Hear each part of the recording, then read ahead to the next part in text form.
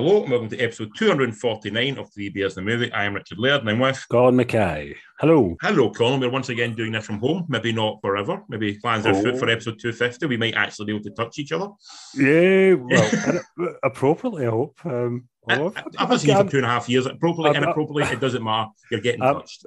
I'm game. I will take it. I'm a hugger, so yeah, I'll take that shit. So I will. 200. Wow, 250. That's like a quarter of a century of episodes, man. Exactly. We've done so well. Quarter of a millennium, not even a century. I've got way too much spare time in my hands. That's really all it is, to be honest. Dude, it's a passion, man. Like fucking 250. It's nice. It's nice over this time to make this time for each other. I enjoy the fact that yourself, be it you, Barry, Stu, whoever. It's nice to have this moment. If once a week to talk to a friend about movies. It's not something. It's something that's nice to carve out that wee. I mean, we're all very busy. To carve out that wee hour or so per week is nice to have that wee hour. It's my happy place. It's my, it's just go to my wee happy place, have a wee chat, and then be like, life's good. So chat about movies afterwards. Yeah, life's good. I can sleep on. Life's okay. Yeah. Yes, I normally do like doing it in person as we did for a long time, but actually tonight I'm not actually that unhappy with doing it at home because it is absolutely horrendous outside. I don't know what it's like at your part of the world. Yes, welcome to summer. Yeah. Fucking horrible outside. I forgot to wear a t-shirt today and I went out during my lunch at work without my jacket on and my nipples just told me it was cold. Yes. It's a typical Scottish summer, which is lovely, absolutely gorgeous weather. Oh, horrid. To keep the cold away, what are you drinking tonight? So I'm drinking a beer from the OO Brewing Company, and this one's called a Porter. Okay. Which it's quite hard to say porter. It doesn't roll off the tongue. Maybe after a few, it becomes easier. But it's a porter, and it's a 5.4%. I think it's brewed exclusively for some beer club by the OO Brewing Company, who are Danish, I believe they are. And it's a porter. Is it nice? It tastes like a porter. Sorry, yes, porters go. It's not the worst. It's quite smooth. I always see a porter as like a kind of like a kind of shitty Guinness almost. It's like almost a stout, but not quite. And it's almost like, it's for people who can't handle a stout, essentially. Yeah. It's like a kind of dark beer, but it's not too thick as well. It's quite nice. Got nice kind of full body to it.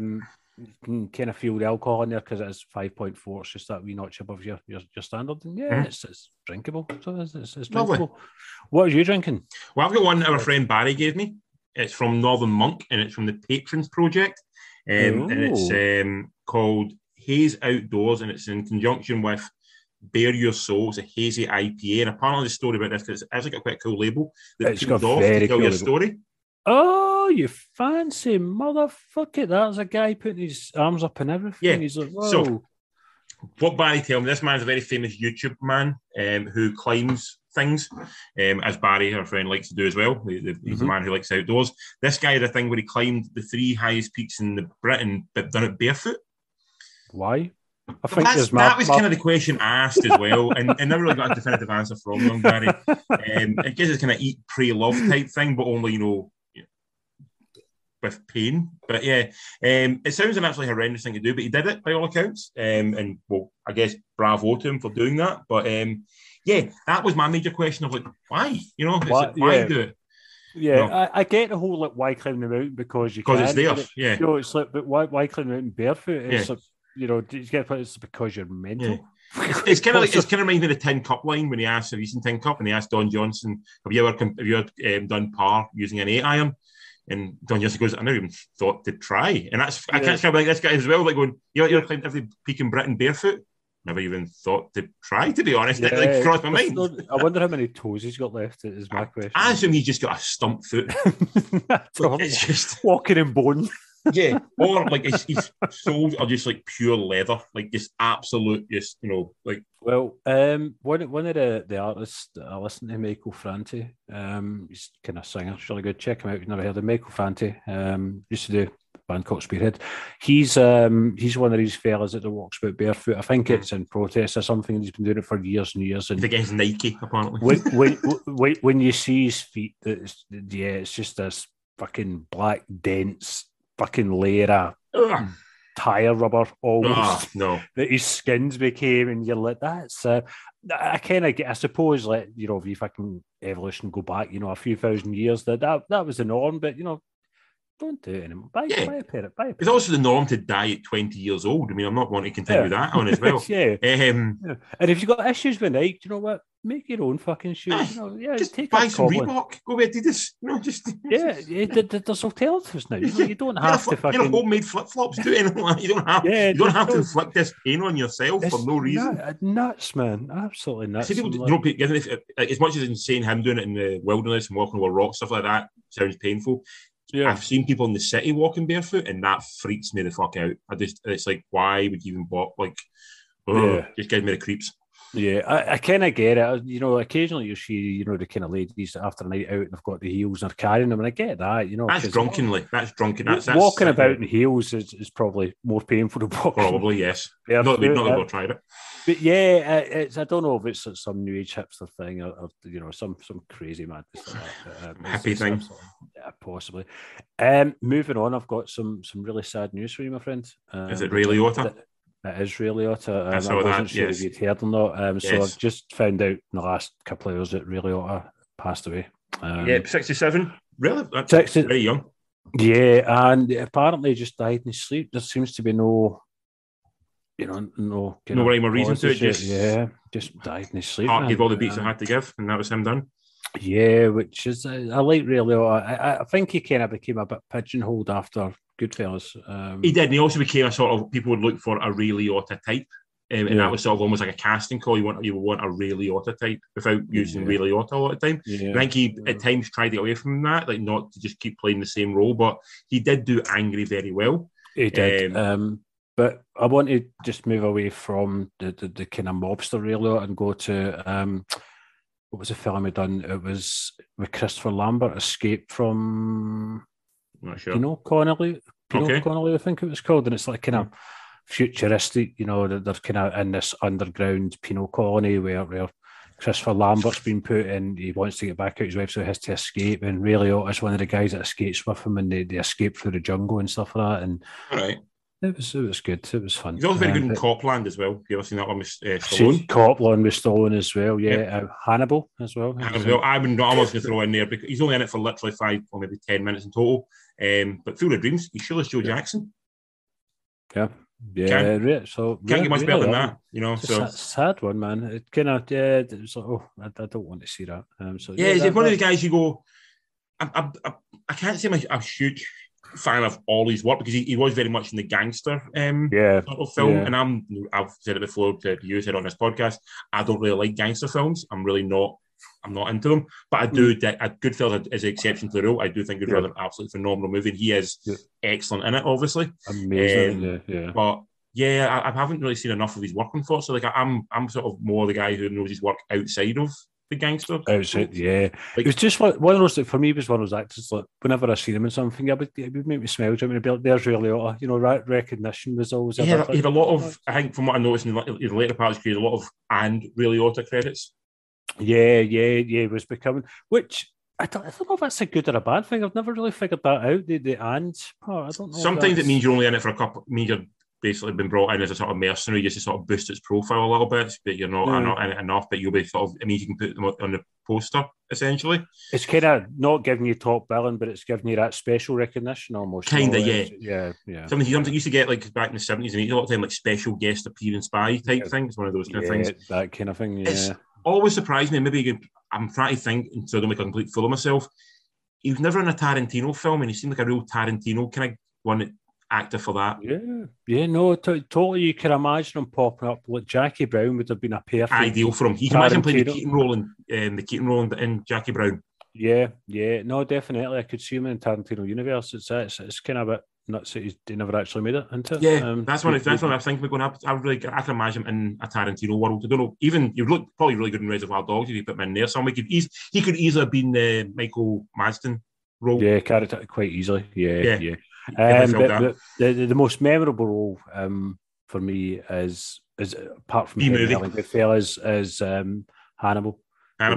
getting his brain eaten. Brain eaten out, yeah. Brilliant. He's just sitting there looking at his face like, what the fuck? Like, that was nuts. That was like, what the fuck is happening here? That was crazy. So R.I.P. really are. Yeah, very sad. That's 2 weeks in a row I've had to eulogise someone. Yeah. Well, fingers crossed that we don't have to do it for a while longer. Yeah. Yes, hopefully there's no one else that really comes across our radar anyway. They're very, very sad. I've not watched anything of interest at home. Nothing has been across my radar. Other than a couple of we're going to talk about later on. Other than I did re-watch Predator for the first time in a long time. And it still holds up remarkably well. Still holds up very well. It's got a lot, you forget how much testosterone it's got in it. Shit, yeah. And also on Netflix just now, you've got Jackass 4.5. Yes, I've seen that. Yeah. Have you watched it? Oh, I've seen it in the cinema. No, but this is totally different. Jackass 4.5 is totally different. Is it? It's all different stunts, all kind of behind the scenes stuff as well. And it's all talking. It's a completely different movie. They've done it for two. They've done 2.5, 3.5, and 4. So it's all completely new stuff. Like some of the stuff, they've cut out. So they do the thing with, for example, remember the sports one, where basically the hockey player, the softball pitcher, and what was the other one they had? American football? No, it wasn't American football. Lacrosse? Hockey, softball, and something else. But I can't remember what it was. But anyway, they had that. So in this one, they've also got like a tennis player doing it to them, like taking aim at him, and they also have a champion like 10-pin ball. He sort of sits at the end of the bone with his sort of legs. So there is also an absolutely I'm not a huge fan of the disgusting ones, but every now and again it is fantastic when they do one. It's called "Who's the new big massive guy they've got in it?"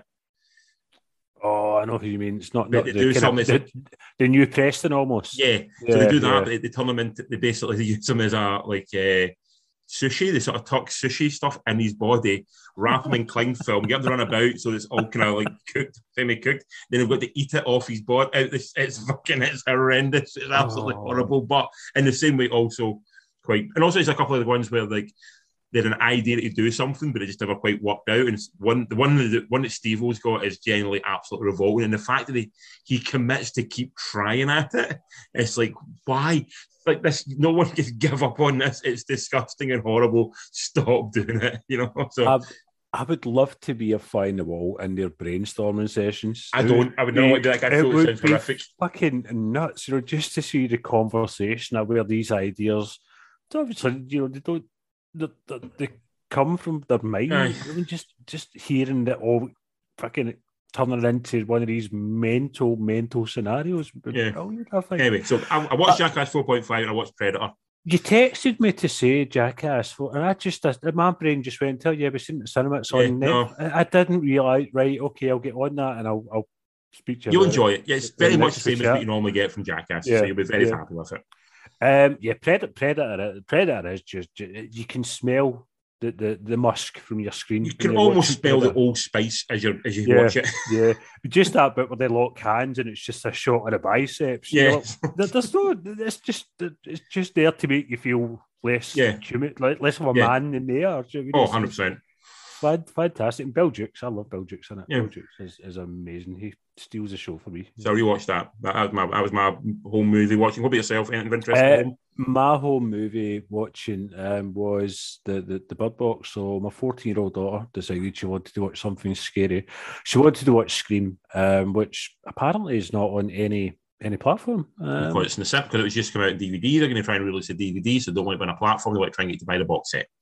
Yeah, and I was going to buy her the DVD, and even pre-owned it was like a tenner. So it was like, you're not watching Scream. That's what. Is it why you buy actual media when it's cheap, because it will never go away? Yeah. So we settled on the Bird Box. What were the other options? Other than Bird Box, what were the other options you threw at? She wanted to watch Friday the 13th, and initially I was like, well, it's not really horror, it's more slash. But then I was thinking there are sex scenes in it, and I'm not prudish, but I'm just, I don't want to be sitting with my 14-year-old daughter, and there's teenagers, copulating, and I'm like, absolutely fair. So I was like, let's play it safe. So not too scary, not too intense. I thought, let's go with Bird Box. I've seen it before when it first came out, which was 3 or 4 years ago. 3 or 4 years ago, yeah. So revisited that, and sad to say it's not improved wage. It's still very mediocre. Still very mediocre. It's not a bad film, but it's not a good adaptation. It still feels like a rip-off of Quiet Place. Like almost like, well, in Quiet Place they can't make a sound, and this one they can't see. Let's take another sense away. Yeah, it also feels very, very Stephen Kingish as well. The way they do it, the back and forward, the kind of characters. There's 1, there's 2, there's 3, stuff like that as well. Yeah. So it feels very Stephen King as well. Bullock is always faultless. And great cast in it as well. You forget like John Malkovich and stuff is in there as well. So it's got a really good cast. And Machine Gun Kelly. What? Why is I don't get this guy. Anyway, that's just me. That man is banging Megan Fox. I mean, he's as much as we don't understand him, he's winning at life. I think he doesn't care. He does no shit what you think of him right now. I'm pretty sure he doesn't. Yeah. So I realised that I hadn't rated it when I initially watched it. So I revisited and re-rated, and it got a 5 out of 10. Fair enough. Yeah, I gave it that. So. Out with that, just my usual bag of Golden Girls and stuff like that. I've been watching as well. So yeah, your movie watching, your TV watching is erratic at best. It is very erratic. I know. Before we start on the films we both watched, to get it off your chest, you saw Top Gun Maverick. We're going to talk about it. We are going to talk about it more next week. Okay, right. Did you enjoy it? I'm assuming you enjoyed it. Right, so what I'm going to do is I'm going to put the score out there just now, right? Okay. Just to 10 out of 10. All right, okay. 10 out of fucking 10. Right, so I mean, I'm a 50-year-old man, so Top Gun hit, when I was right for it, man. I was homoerotic, everything. I was. You're primed to be a homoerotic man in the US Navy. That's what you're primed for. Yeah. Shirt off, played volleyball. I was there. Yeah. And I think this is now officially the longest gap between a film and its sequel as well. Bullshit. Apparently that's what I read. Wizard of Oz. Return to Oz, is that a sequel, not a sequel? Yeah. No, it's a sequel. It's Return to Oz. I think it was as far as that. I'm not sure. Check. See. You keep talking. I'm going to check. But so it's been a long time anyway, like 34 years. Yes, it's been a long time. I'm not denying that. From Top Gun, and I was like, how's it going to hold up? Is it just going to be another one of these? They're throwing it out there. It's a moneymaker and stuff like that. And I was like, there's not going to be a film here. So wrong, dude. The full movie gave me a big smile in the full way through. Runtime 2 hours and 11 minutes. And you know what, dude? It was boom, gone like that. It was so invested in it. There was it didn't leave at any time at all. Just wow. I'm excited for you to see it because you're not into Top Gun the way I am. I rewatched Top Gun for the first time in 20 years this week. Did you? Oh, so you're setting yourself up for it. I don't need to rewatch Top Gun. I've lived Top Gun. Okay, and the thing I can absolutely tell you that I got from Top Gun was Hot Shots is a far better movie than Top Gun. So I'm glad Top Gun exists so that Hot Shots could exist. That's really what I got from it. Possibly agree with you, actually, because I'm a massive fan of both Hot Shots movies. I absolutely adore both of them. Yeah, I get it. But no, dude, this is amazing. You know all about the flying. There's no CGI and stuff like that, and it's breathtaking, man. It's proper, just wow.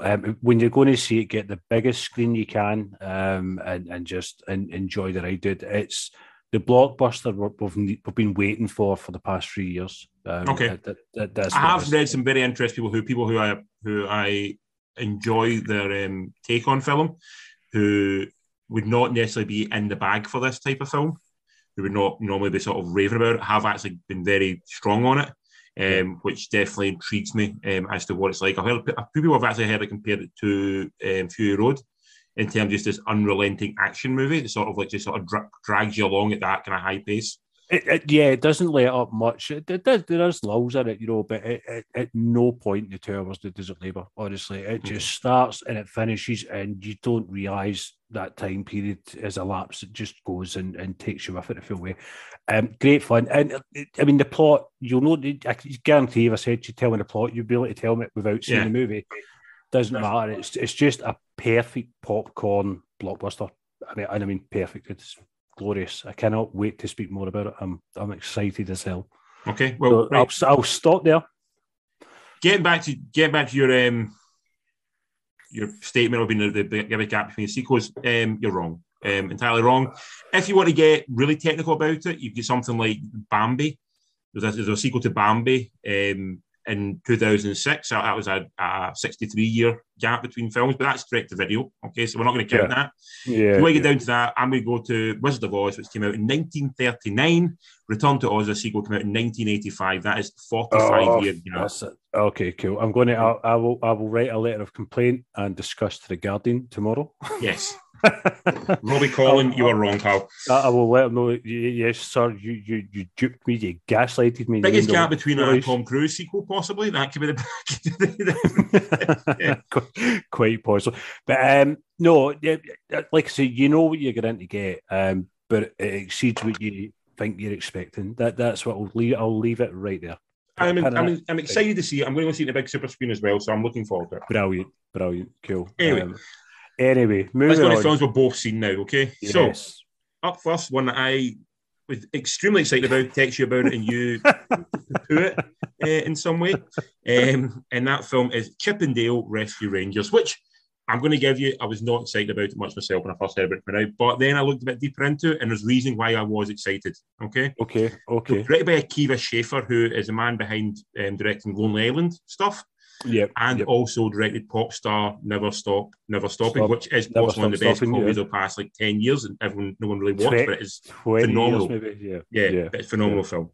So he's in it. He was directing it. I think he's involved. Obviously, the Lonely Island got involved in the writing process as well. So I was quite intrigued by what they can bring to something like this. The plot is it's very meta. Chip and Dale are real. It's a world. It's a Roger Rabbit type world where cartoons and humans live side by side. Chip and Dale were actual chipmunks who lived in the world. They're 2D animation. Acting chipmunks. So they basically go to Hollywood, become big, get the Chip and Dale show that we all remember as kids, or you as a young teenager remember. I think an older adult. Chip and Dale. The show comes to an end because the two of them sort of fall out, go their separate ways. One of them still trying to keep a life going as a celebrity. The other one sort of resigned himself to a life of non-celebrity. Anyway, the main story is that there's a sort of collector of cartoons who's stealing cartoons, modify them in a weird way, and then put them into sort of crap B-movie retakes of the movie. So they might kidnap Flounder, change something on his face, and then turn it into the yellow fish and fish woman story. Essentially the Little Mermaid. Yeah, that's the idea behind it. So one of their friends gets kidnapped. It's the Mouser, is it Cheeser? No, Mouser. I can't remember. It's the Australian one. Yeah, the Australian one. He gets kidnapped. So Chip and Dale have to reunite in order to try and find out who has kidnapped him, and try to rescue him. And it's their buddy story of sort of reconvening after long years apart. Okay. Yes. You get Andy Samberg. He plays Dale, I think. John Mulaney plays Chip, I think. Chip or Lane, Chip or Dale. Kiki Lane plays a detective in it, who's sort of a human detective who helps him out. You've also got Will Arnett playing the sort of main bad guy, who's an older version of the Peter Pan from the Disney films, which I thought was quite funny. You've got Eric Bana playing the Aussie chipmunk mouse friend. You've also got Seth Rogen playing a warlock from Age of Warcraft type thing. You've got Dennis Haysbert playing Flipper, I think it is, or Flip It or something, the weekend fly thing. And you also got J.K. Simmons playing a putty detective who's sort of a cartoon detective in this human world. So this is insanely more enjoyable than it has any right to be. Okay, in my opinion, I thought it has every right to be absolutely atrocious. Yes, I enjoyed. It had very, very strong Roger Rabbit vibes throughout it, and as a big fan of Roger Rabbit, I really enjoyed and embraced that, and I thought it was really well done. The plot is much like you're saying about Top Gun. It is completely formulaic and offers very little in it. But there's just some absolutely magnificent side gags and sort of stuff that's sort of in the background that just plays absolutely brilliantly. They have the shit Sonic, which I thought was a brilliant plot point as well. I don't know how they got it in, but it's amazing. They got it, yeah. They have the quite amazing E.T. versus Batman, which made absolutely no sense, but was magnificent in every way. Was there as well. Yeah. But that's where the strength of Flick is. It's in the detail. There's so much going on in every single frame that you kind of find yourself just chuckling and giggling along throughout it. I thought you keep noticing little things, which I really liked.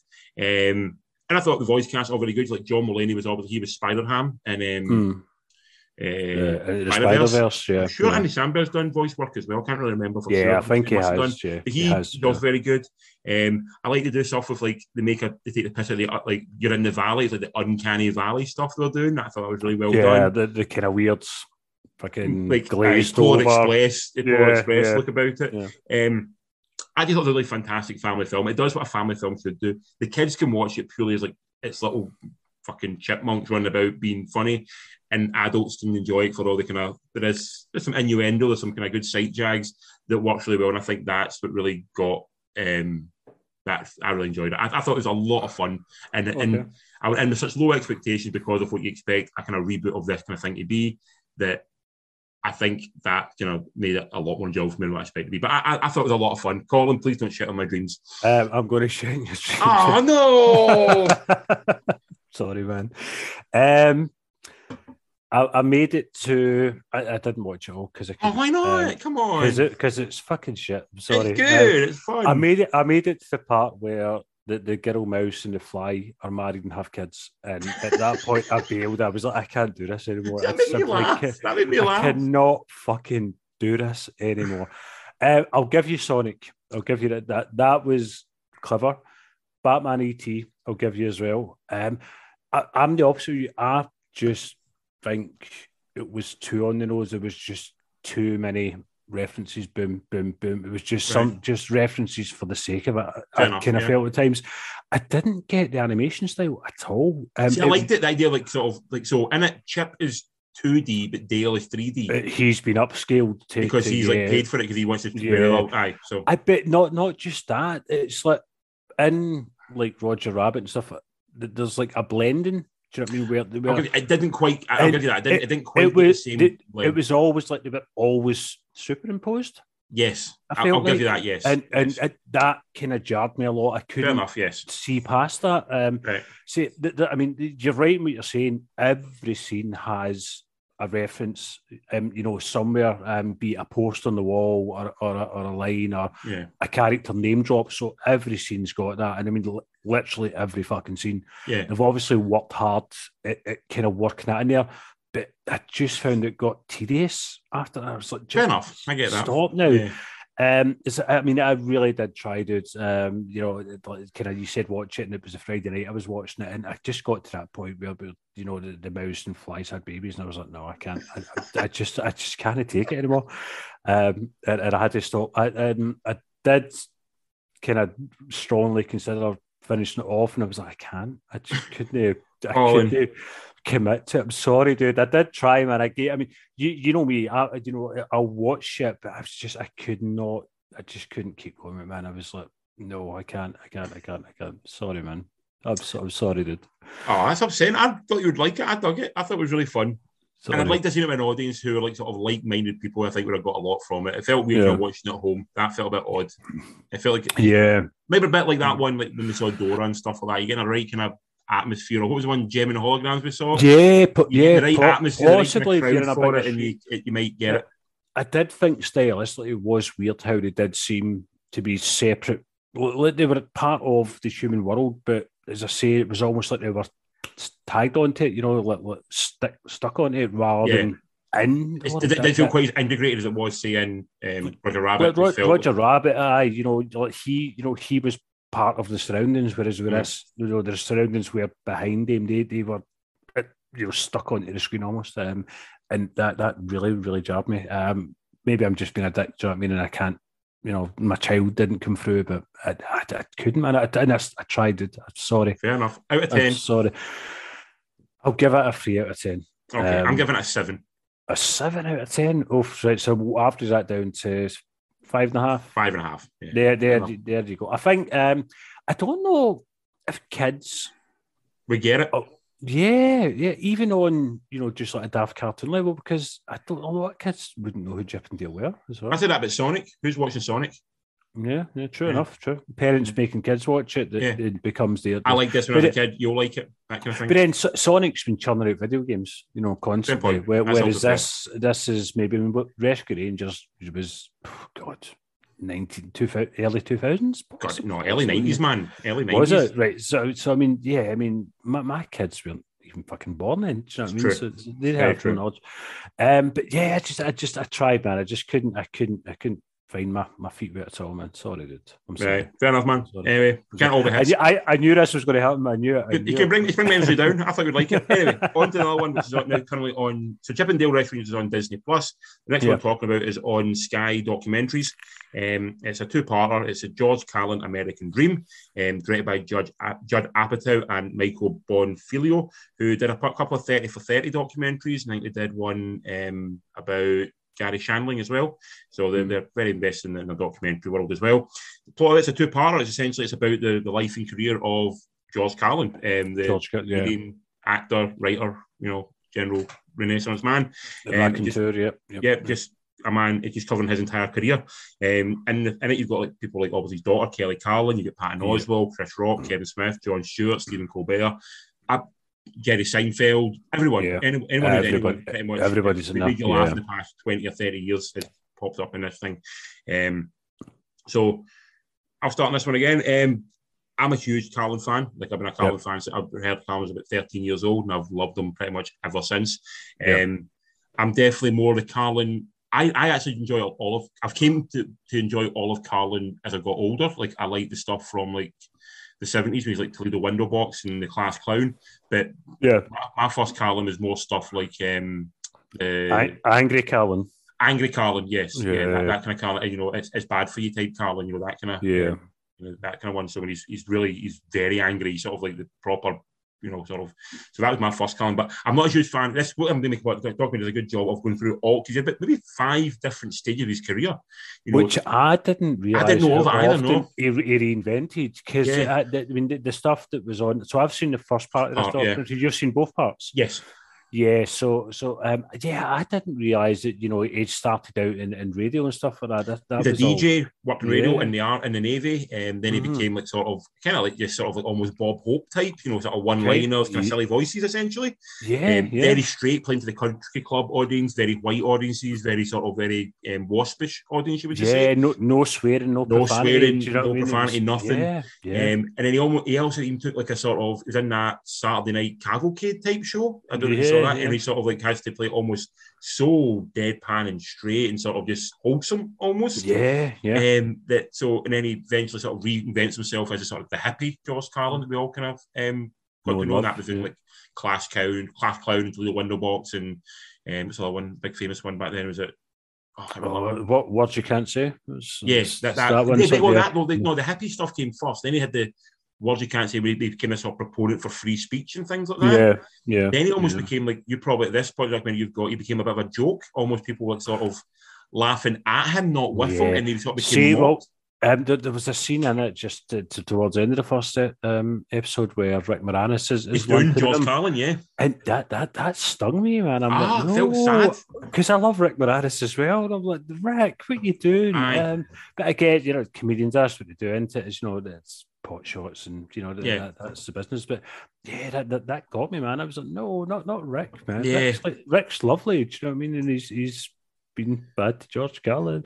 Also Cheech Martin as well, saying George Carlin's no longer relevant. I'm like, fuck you, man. He became a bit of a joke, and what like the documentary was, it didn't really shy away from that. It didn't always just put the hits and successes. It was very much the darkness. That's what I was going to say. This was warts and all, because I didn't realise how far under he was in terms of kind of drugs and his wife alcoholism, and it doesn't pull punches, it's a proper expose, deep into the psyche of the family and kind of what it was doing to him and stuff like that as well. So it's a tough watch, man. And particularly you must say the second part's more about the sort of the reinvention in the 90s when he became sort of the counterculture, angry at the government type guy, and then he sort of becomes that guy that he says he has no investment in the human race, he just wants to sit back and watch it destroy itself. He became a total nihilist, essentially. And there is comedians on it who do talk about him who aren't always going to say, I couldn't go with him on that. Like, it's sort of like, it's particularly Stephen Colbert says that was a step too far. It became, I couldn't,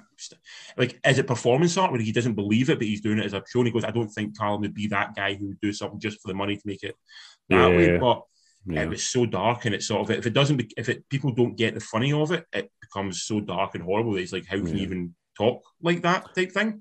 So it doesn't pull it. People are critical of his work, and which I think is interesting to put that in a documentary, and when you're trying to sort of show his life. About potential, I mean, I'm going to assume Judd Apatow's got a massive amount of respect for him. Huge amount of respect, and love. So to cover, as you say, the kind of darker side of it as well. That's brave as well. It's not just a love letter to George Carlin. It is it's a proper, here's the ups, the downs, the highs, the lows, the lows. It just gives you all. What it made me realise as well is I'm like a massive, massive fan of Bill Hicks. And I've only just watching the Carlin stuff that I've seen on this documentary so far, I realised how much of an influence he was on Bill Hicks, like in his persona. How he dresses, how he acts, how he talks. Bill Hicks, really borrowed a lot from him. Like, interestingly, insanely.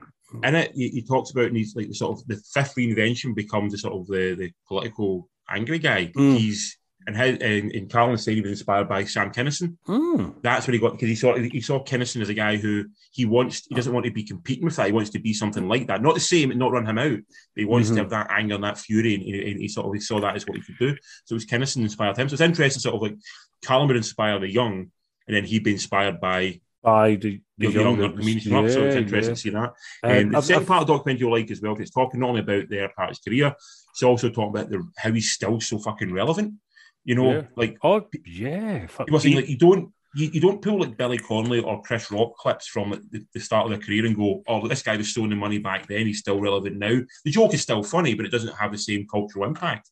But the stuff Callum is talking about in like 1990, that you go, he was 100% correct with what the fuck happened in the world. With the part, if you put that, overlay that onto, like Boris Johnson or the abortion issue and things like that, it's sort of the gun control as it happening now. It's completely scarily relevant, it's almost prophetically relevant. I would say.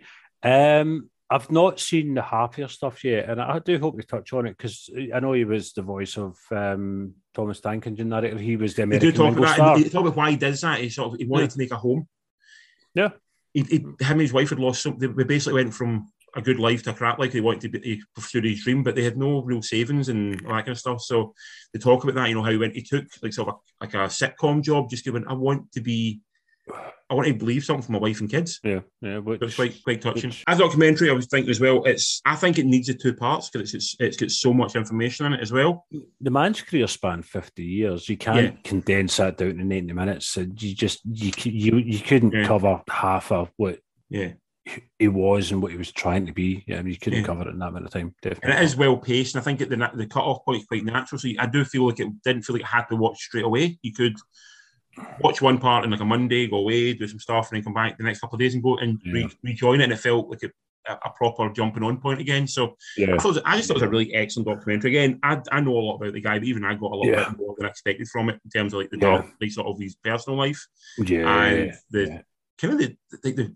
seeing him so straight edge is just so very odd. It's very, very strange. The bit that really jarred me was, and the first one is the bit where you can hear the recordings just screaming and shouting, and it's just demented, man. It's just fucking in his head, man. There's something going on, a fight going on in there, and it's the rage, the anger. It was proper frightening. But what it does though is, because he's funny, it will give you wee snippets of his shows. and you're laughing, and then it just hits you with this, and this darkness, and it just brings you right back down again, and then lifts you, and then down and up, and just it's roller coaster all the way through. That's a genius of always stand up. You're watching it, and it is. Like he said himself. I think I can't remember if he said it or somebody else said it. He's not a stand up. He's not telling jokes. He's not the guy who does that anymore. But later on in his career, he wasn't working with the crowd. He wasn't getting crowd involvement or anything like that. It was almost performance art. He had like a sort of a script he went out with, and you sort of just fire at people, and people sometimes weren't expecting it.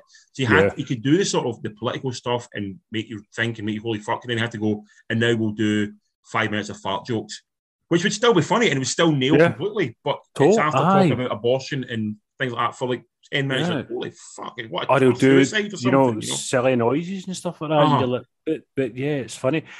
Just the tune in the radio, silly noise was amazing. By the way, seeing you doing the tune in the radio, really, that was phenomenal. Really funny. Just for the uninitiated, George Carlin, if you don't know him as a comic, you probably know him from most famous, I would say, is Rufus from Bill and Ted. Yes, is probably the most famous, or if not, maybe Dogma from Jersey Girl as well. And Jersey Girl. So that's probably, if you're not into him as a comedian, that's where you maybe know him from. But if anyone that's listening, if you've never, delved into the world of George Carlin, find some stuff on YouTube. He's a really funny guy, and as Richard said, he nailed it. He's still extremely relevant. I mean, he's been dead for 18 years. He died when I was in Australia. I remember hearing about it when I was walking in Fremantle in Australia. I found out about it, and I was genuinely heartbroken by it. 18 years, and his material's going to be relevant for the next 100, 200, 300 years. Unfortunately, it'll be relevant for the next 200 years. That's the kind of problem. Yeah. But it's nice. Yeah, like a lot of stuff I didn't know, and it's good seeing that side of Carlin. Well, not good seeing that side, but it's interesting seeing, the kind of answers. It was really weird when it had his mum there as well, because you can see where he got his speech patterns and stuff like that from as well. When you see his dad talking, apparently as well. You don't hear his dad, but apparently his dad was a bit of a public speaker as well. Yeah, but just the mannerisms of the mum and the kind of cadence and all that, you can see, and you're like, fuck, that's crazy, man. That's crazy. No one comes from nowhere. That's the thing. Like, you have to, George Carlin wasn't born George Carlin. He was born. Yeah. Something that's molded him into be who he is, Also, his daughter, what a brave woman to go on camera and talk about that stuff as well. That must have been, a gut punch for her to discuss that, to bare her soul in front of the camera like that as well. She's not always talking about particularly nice things about mum and dad. You can see, you can hear the pain, when she's talking about it, and that's fucking brave, man. Brave. So nothing but respect for that as well. But thoroughly enjoyed it. I'm really excited to watch the second one, so I'll probably do that. Maybe even start on it tonight. Nice. Possibly tomorrow. And I'm thoroughly enjoying it. I'm not a big documentary fan. It's got to be something special to hold my interest, and this is doing it, sir. So good shout, very good shout. Yeah, I'm giving it 8 out of 10 just because I think it's fantastic. It's wonderful stuff. For what I've seen so far as well, 8, 9 out of 10. Do you know what I mean? It's doing what I need it to do. It's telling me, it's showing me what I know, and it's saying, but here's what's happening under the surface that you didn't know, and it's a phenomenal eulogy to the man as well. And it's sort of like that's what it is, and it's almost taking this long to do. Yeah, I'm sure there's kind of snippets out there, maybe kind of shorter documentaries, but and he needs a. I mean, Bill Hicks and all that. They've already had this kind of stuff done with him, and he's what made these guys. So it's overdue. You're right, man. It is. It's proper overdue. Yeah, very good. But excellent. It's on Sky Documentaries. Fantastic watch. And on from that, we move on to probably the polar opposite. We go into a horror movie called Come Play, which is on Sky Movies. It's available, anyway like that. It's directed by Jacob Chase. It's his debut feature. It is based on his short that he done a few years before called Larry. So it's sort of an extension of that, if you get a chance to find that. The plot of this one is there's an autistic boy who uses his sort of phone and tablet screen to sort of communicate with his parents. He's sort of high functioning, but he doesn't speak. And basically, there's a creature called Larry who sort of communicates with him through the mobile device, and wants to be his friend. And obviously, things don't communicate through a mobile device and want to be your friend. And this is causing him problems, his parents' problems, the kids around him problems, as this creature called Larry is trying to basically bust through into our world and sort of take the young boy to be his friend in a very nice way. In a nutshell. In a nutshell. In the film, you've got Gillian Jacobs, she plays his mum. John Gallagher Jr., who never became as big as I thought he should have became, plays his dad. Azy Robertson plays the young boy. There's a bunch of other people in it, but they're sort of the three main people in it. No one else has much else in it. Yeah, they're the focus, definitely. I've talked a lot. As a horror fan, what do you think of this one? So the first thing I want to say is, in a weird kind of way, I've kind of associated this film with Wreck-It Ralph 2. Well, think about Wreck-It Ralph 2, what it's all about, and that scene at the end where that's a fair point. Yes, he just wants a friend. Do you know what I mean? Wants a friend, yeah. So yeah, but this film came out in 2020, so it's a couple of years old. Yeah, it's been out for a while. I kind of went in with low expectations because it's a horror on Sky that I'd never heard of. So immediately my kind of hackles were up. I thought, you know what, I'm going to give it a try. Yep. I enjoyed it more than I thought I was going to enjoy, and I think the premise was really, really good. The first half was way superior to the second half of the film. Yes. There was a couple of genuine moments in the first half where, it was like, that's fucking creepy. Quite creepy. It's a very kind of Babadook meets Poltergeist feel to it. That's the vibe I got from it. I actually think I kind of got a wee jolt with one of the kind of frights in it. Yeah, a couple of them I did actually genuinely get a wee bit. Yeah, and it was creepy, but I think what really let it down in the second half was the CGI. It's not CGI, that's the problem, a lot of it. What was it not? Well, a lot of practical stuff. I quite like the fact a lot of it was practical, but it did come across a little bit hokey at times, I agree. Yeah, the monster in it, I found kind of cute. In a weird kind of way, and you find yourself but he's just wanting a pal. That's the line you got to cross. You can't. Yeah. The premise of he's not a demon. Yeah. He's not a demon out to kill the boy. He doesn't want to kill just for the sake of killing. It's not. He wants a buddy. Do you know what I mean? He's like, I'm lonely. I want a pal. Be my pal. Do you know what I mean? Taking someone away to be your friend isn't really a friendship. I get. Fine line between abduction and friendship. Aye, the fine line between abduction and friendship. So that's what made it interesting was that they had to be the creature. It had to be sort of scary enough that you would look at it and go, "Fuck me, that's not something from this world." But also, it had to be I had to almost have a childlike quality to it. Which it does. Yeah, that you have to feel kind of sympathetic to some degree. It doesn't always feel malevolent. You do feel. At times at Disney, you're like, take his hand, man. Be his fucking friend. I'd be tempted. I think I'd be like, like I've hugged worse. I've went home late at night with worse. It does rely heavily on tropes. It's not reinventing the genre by any stretch at all. It is full of tropes, and you pretty much, I think you're always 5 minutes ahead of the script as well. Very much so. But as a script, it is 90 minutes long, so it does move at a decent pace. You're not that far ahead whenever you're ahead, essentially. Yeah, it doesn't labour, but just that second half, I think, it's just where it kind of started slipping. And I don't think it was all practical. There was a couple of scenes where it was like, that's like PlayStation 2 character running about at times, and that kind of took me out a wee bit. But it's much, much better than I thought it was going to be. I think the standout was Gillian Jacobs, we do adore from Community. I thought she was the best thing in it. Gillian Jacobs, did you not enjoy her? I don't know. No, I actually thought the young boy was good in it. I thought he played it well. I don't know if he was artistic or not. But I don't think he is, but kudos to the kid for that. It's a hard. His friend Bully in it, I thought he had a face I would not tire of punching. Yeah, he was a wee dick. He was a wee dick, wasn't he? You're a little shit. I do not like you. Both of them.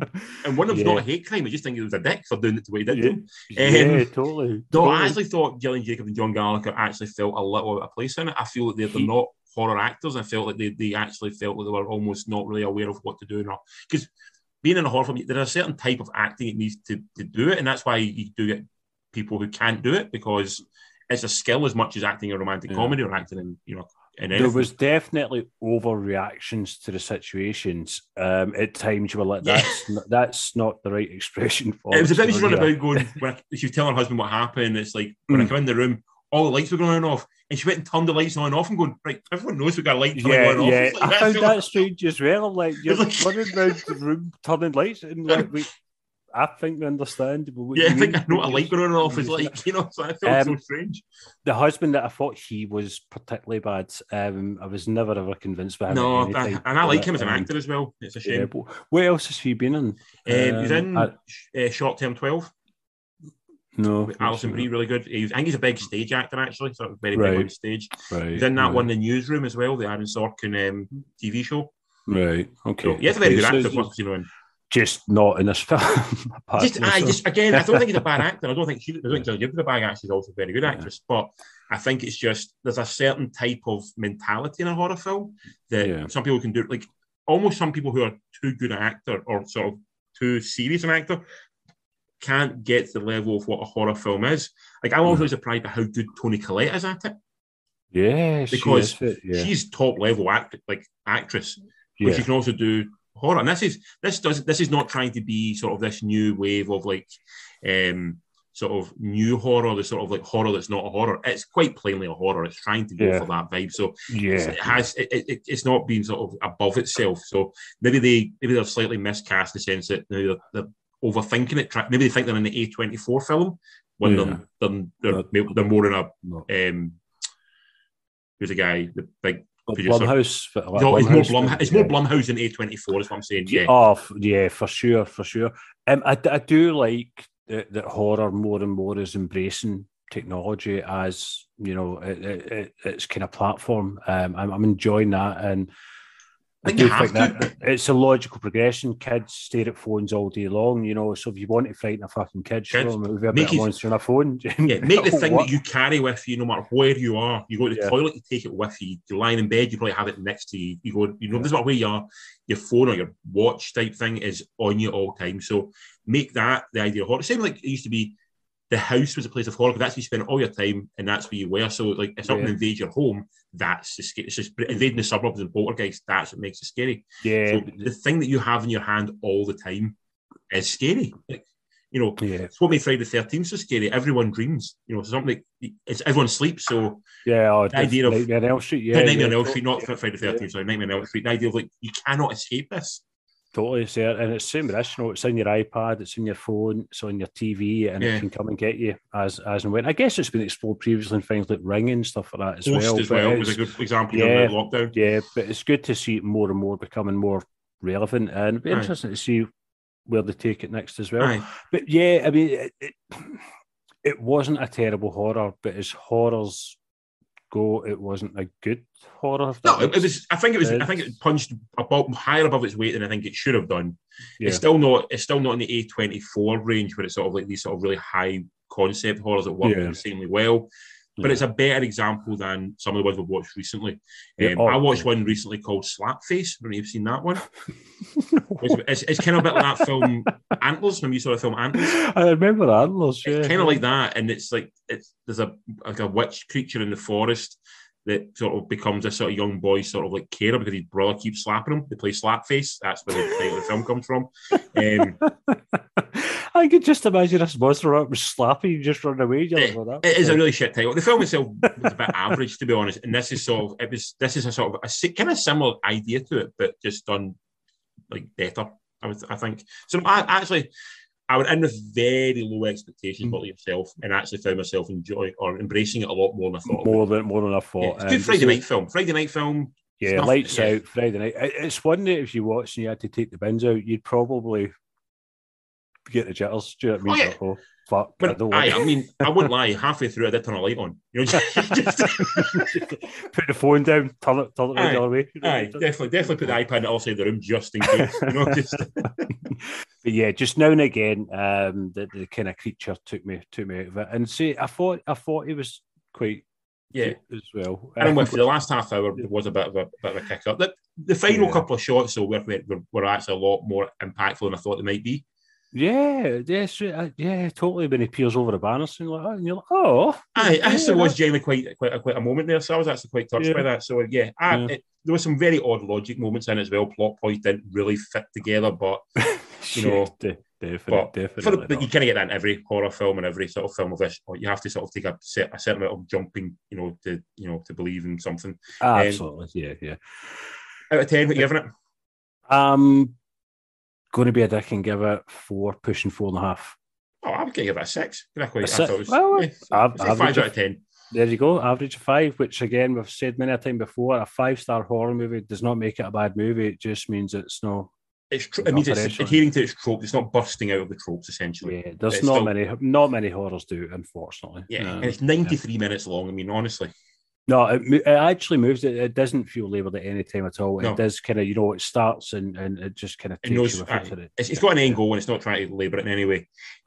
I've been intrigued to see something. I've seen a couple before that have been based on concept kind of YouTube shorts, and sometimes the shorts are much better. So I'll be quite interested to find the short. I'll maybe try and do it tonight. Yeah, it was called Larry. So I imagine it'll be on YouTube. It's called Larry. That's the name of the creature in this. So. Usually they're creeper because you end up watching them on your phone as well. And I think that's what gets you. You end up sitting on the device that's going to fuck you up anyway, watching this figure, and you're like, oh God. So I'll maybe try and watch that before when the lights out and see if I can. Well, it's a short film. You can be quite concise. You don't have to you can be quite simple with the story as well. You can be much, you can be able to play it much quicker. So but that's the short film. It's called Larry. Anyway, that is us for this week. Next week, we have got, we're going to talk at length about Top Gun Maverick, because I'm finally going to see it. We shall, sir. We shall. We shall. You're going to bust my bubble, aren't you? I can tell already. No. I'm maybe not a Top Gun fan, but I'm a Tom Cruise fan. Yeah. And absolutely. I'm also a Jennifer Connelly fan, so I'm a big fan of Jennifer Connelly in every way. So I'm intrigued to see it. Miles Teller, we both quite enjoy Miles Teller. And you know what I like in it? The guy who plays the really handsome fucker who's in everything. Hangman. Yeah, Hangman. He is insanely handsome as a human being. It's quite irritating just how fucking handsome that man is. He's like the anti-Army Hammer. I'm just going to put it out. He's like Army, but nice. I'm going to put it out there right now. That to me should be a Mr. Fantastic. Potentially, maybe a bit young, because they need to just kind of age. They're going to go young. I think Mr. Fantastic. Anyway, so for another day. I know. Yes.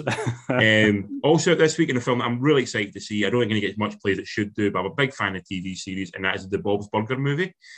I've seen. So I was telling a story to fellas what to do when I went to see Flight of the Conchords about 4 years ago. He was the warm-up act for Flight of the Conchords. Was he?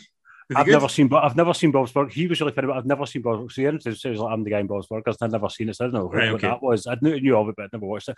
He was really funny. His stand-up's really funny. Yeah. Bob's Burgers is fantastically funny. It's very sweet as well. It's all on Disney now, so if you want to watch all of it, you can watch all of it. I might jump into it, yeah. I think the film itself, you don't need to know much about it. It's sort of very much its own little universe world, so I'm very excited to see this, because it's a very good voice cast. And it seems weirder because Bob's Burgers doesn't seem that relevant anymore when you've got things like Rick and Morty now, and it seems like they've maybe missed their kind of peak point. Possibly, but I'm intrigued. I'm intrigued to see what it's like. That's pretty much all that's out in cinema this week. There is one on Amazon Prime that I'm going to push you to watch called Emergency. Okay. Which is about, it's an Animal House frat party, okay, that goes awry in a very unique and interesting way. Very relevant in this world as we are right now. Oh, I'm getting monkeypox COVID vibes here. Not quite. Well, the plot of the film is big, massive frat party. Everyone's having a great time. I think it might be a white guy and a black guy. I'm not entirely sure if it's both. But anyway, there's two friends, or there's two black guys, I think it is. And essentially, they come back to after the frat party. They come back to their frat house, and there's a dead white girl in the room. But they have this problem of we can't call the police because you done it. Yeah. Essentially, yes. Yeah. So they make this decision to dispose of the body. Sounds Hitchcock almost. It's sort of taking the frat party, putting a bit of an Anatomy of Murder onto it a little bit as well, and it's sort of it's really intriguing. I've heard really good things about it. That it's almost it's two films, but sort of weirdly meshed together in an odd way. So I'm very intrigued to see it. I will watch that. I've been very good. So I've watched lots this week. You did watch lots of stuff this week, yes. And we've also got Obi-Wan Kenobi's out as well this next week. Obi-Wan starts tomorrow, which I think there's a double header to start. Double header tomorrow, yes. So I will watch that as well. So yeah, stuff to talk about next week. So folks, listen. Yes. Listen. Even if you don't, I'm still going to do this next week anyway. So I've got nowhere else to do next Thursday. Tell people where to find us. Number 3, so that's the number 3, not THRE. Number 3 Beers in the Movie. We're on Gmail, Instagram, we're on Twitter, we're even on Facebook. Look us up. There's a wee button on there that says, like. Use it. It's there for a fucking reason. So interact, man. That's the point. This is the whole. Oh, it's 2022 interaction, man. Back and forward. Come on, give us love. I've been calling your name's Larry or Army as well. Definitely. Oh, apparently, just before we go, there's a documentary getting made apparently about the Army Hammer family, and apparently the shit we've heard about Army is the tip of the iceberg, motherfucker. That family's got some dark secrets apparently. Oh, that could be one to watch. I'm intrigued. How much darker can you get? I'm going to beat you and kill you and stuff like that. That's intriguing. I've been Colin. You've been Richard, and we've been 3 Beers in a Movie.